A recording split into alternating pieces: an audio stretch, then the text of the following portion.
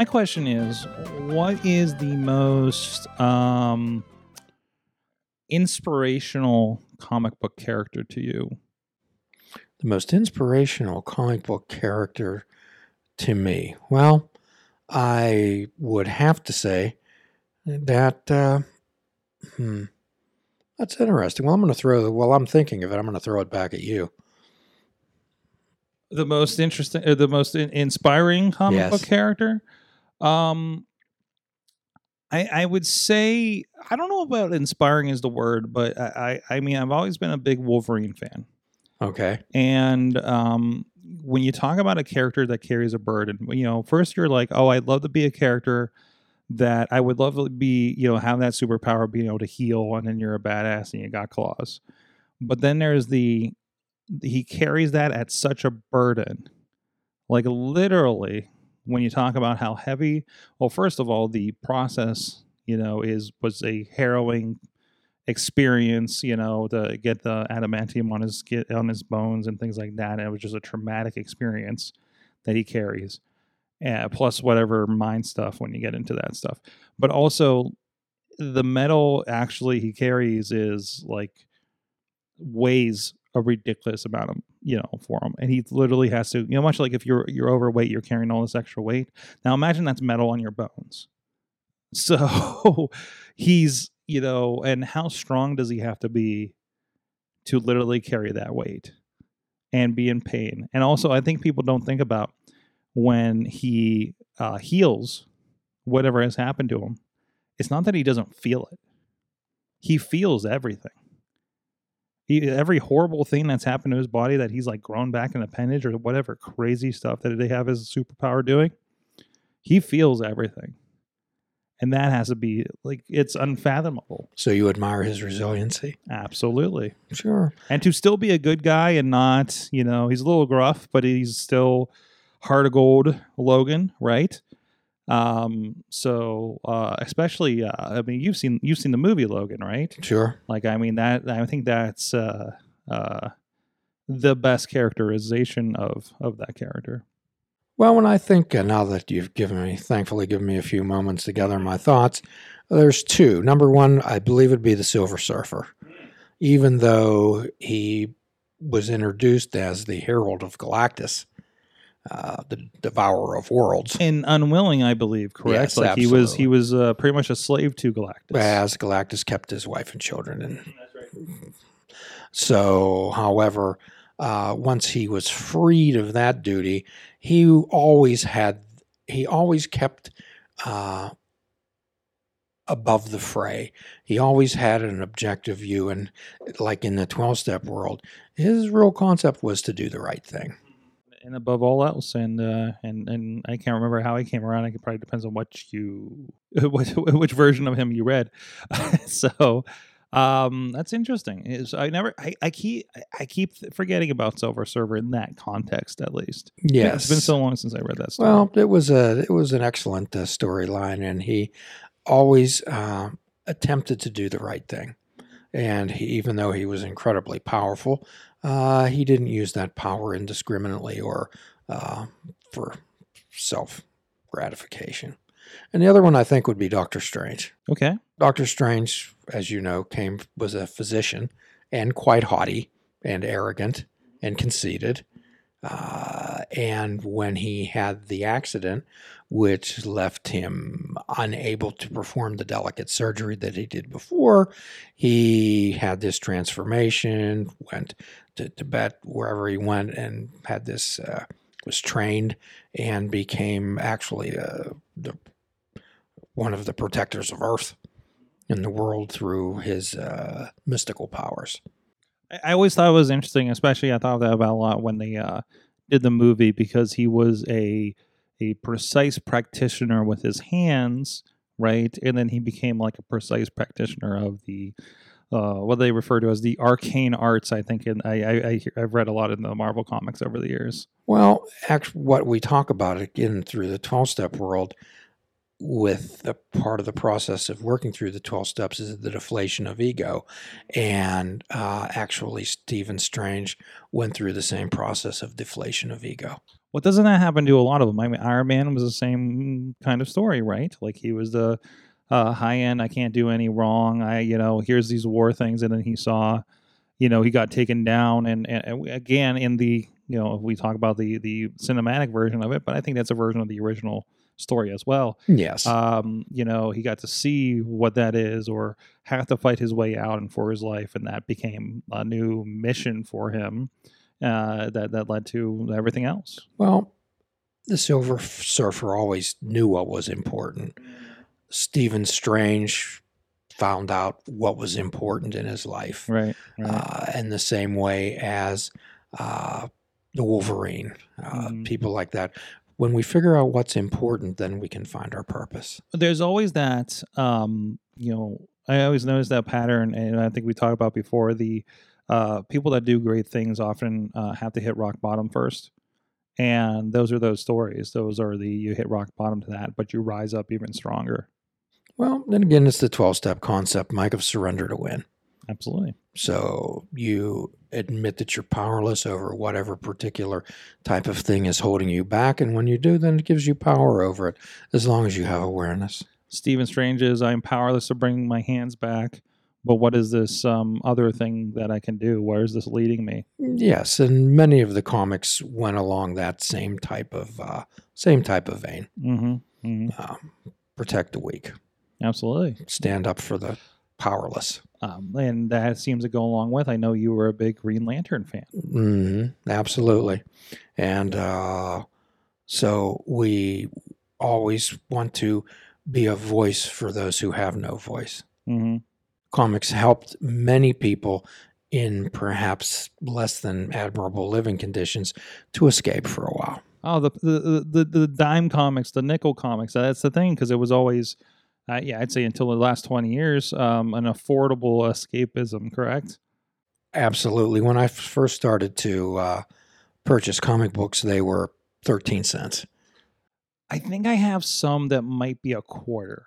Like, I feel like I know I have some stuff from the early 80s. I know I have some of my sister's comics from the 70s. I wish we had the horror comics that my mom sold at the yard sale. Many people do. Yeah, it was, especially when I see what they probably go for now. My sister had all those kind of, she was a tomboy, but so like that was my introduction to comic books. Like I have a couple 70s Spider-Man issues left from her collection. Well, they're very nice escapists, and I think the comic book that I value the most is when I was in college the first time, which didn't have a happy ending, had another agenda.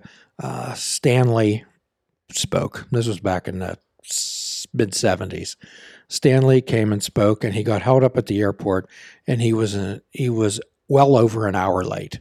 And for the people who stayed to listen to Stan Lee talk, he gave each one of us a autographed Spider-Man comic book. That's Stan, man. That's Stan.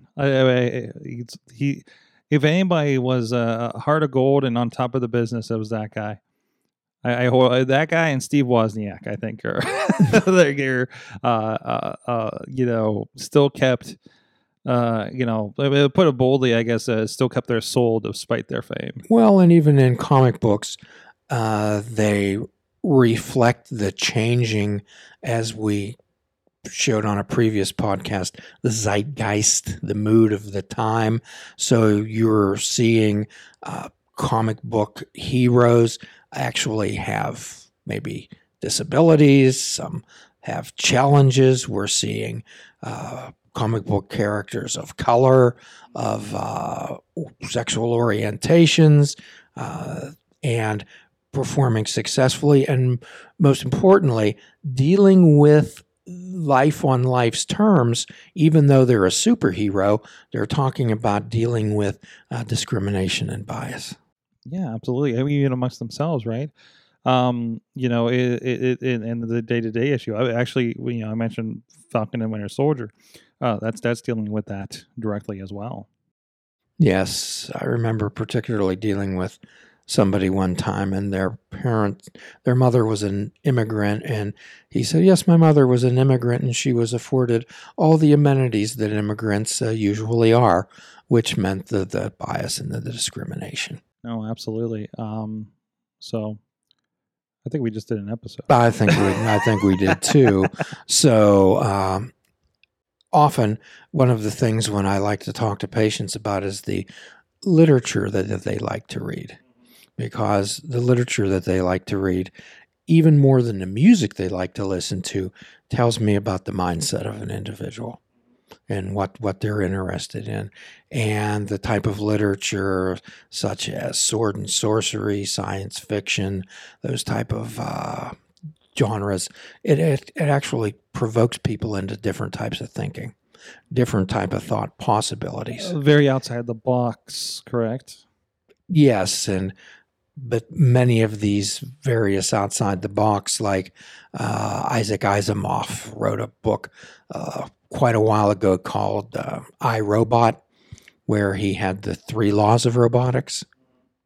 And I think Will Smith, I know Will Smith made a movie. Yeah, I think that may not have been directly to text, but from what I understand, but yes. Yes, not exactly according to the story. However, doesn't that parallel the evolution and development of artificial intelligence that we're seeing today? Yeah, it's to a point. I mean, we haven't got to the point of talking about the self-realization of a robot yet, but we do have those scary Boston Dynamics ones that are dancing the Macarena or something, right? So, well, and even in my field, which is mental health,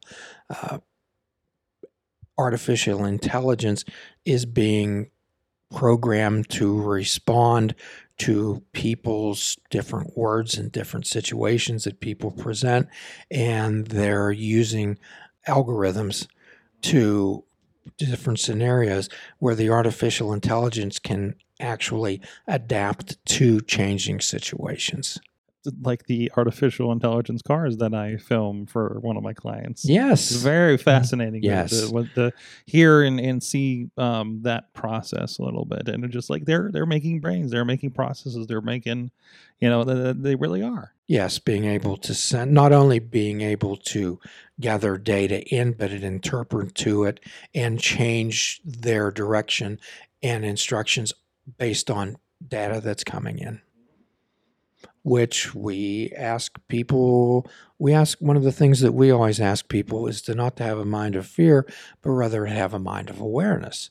And isn't this what the artificial intelligence is getting toward, to have minds actually of awareness, to be able to adapt? We always ask people to adapt.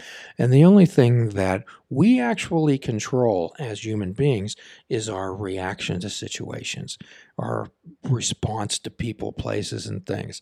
Let's say I was an introvert and you were an extrovert, and there was a street fair up in Beachview, your neck of the woods. So you as an extrovert would look at that situation in an entirely different way than I as an introvert would. Still the street fair, 2 different points of view. And this is one of the reasons why eyewitness accounts are so unreliable. I often think about how most of us in our perceptions very definitely live in a different reality from those around us.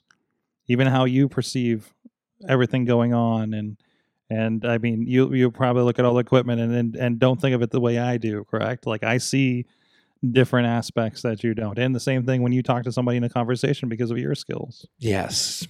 So, and again, it's the way we react to things. It's let's say you get up in the morning and you sigh and say, another day.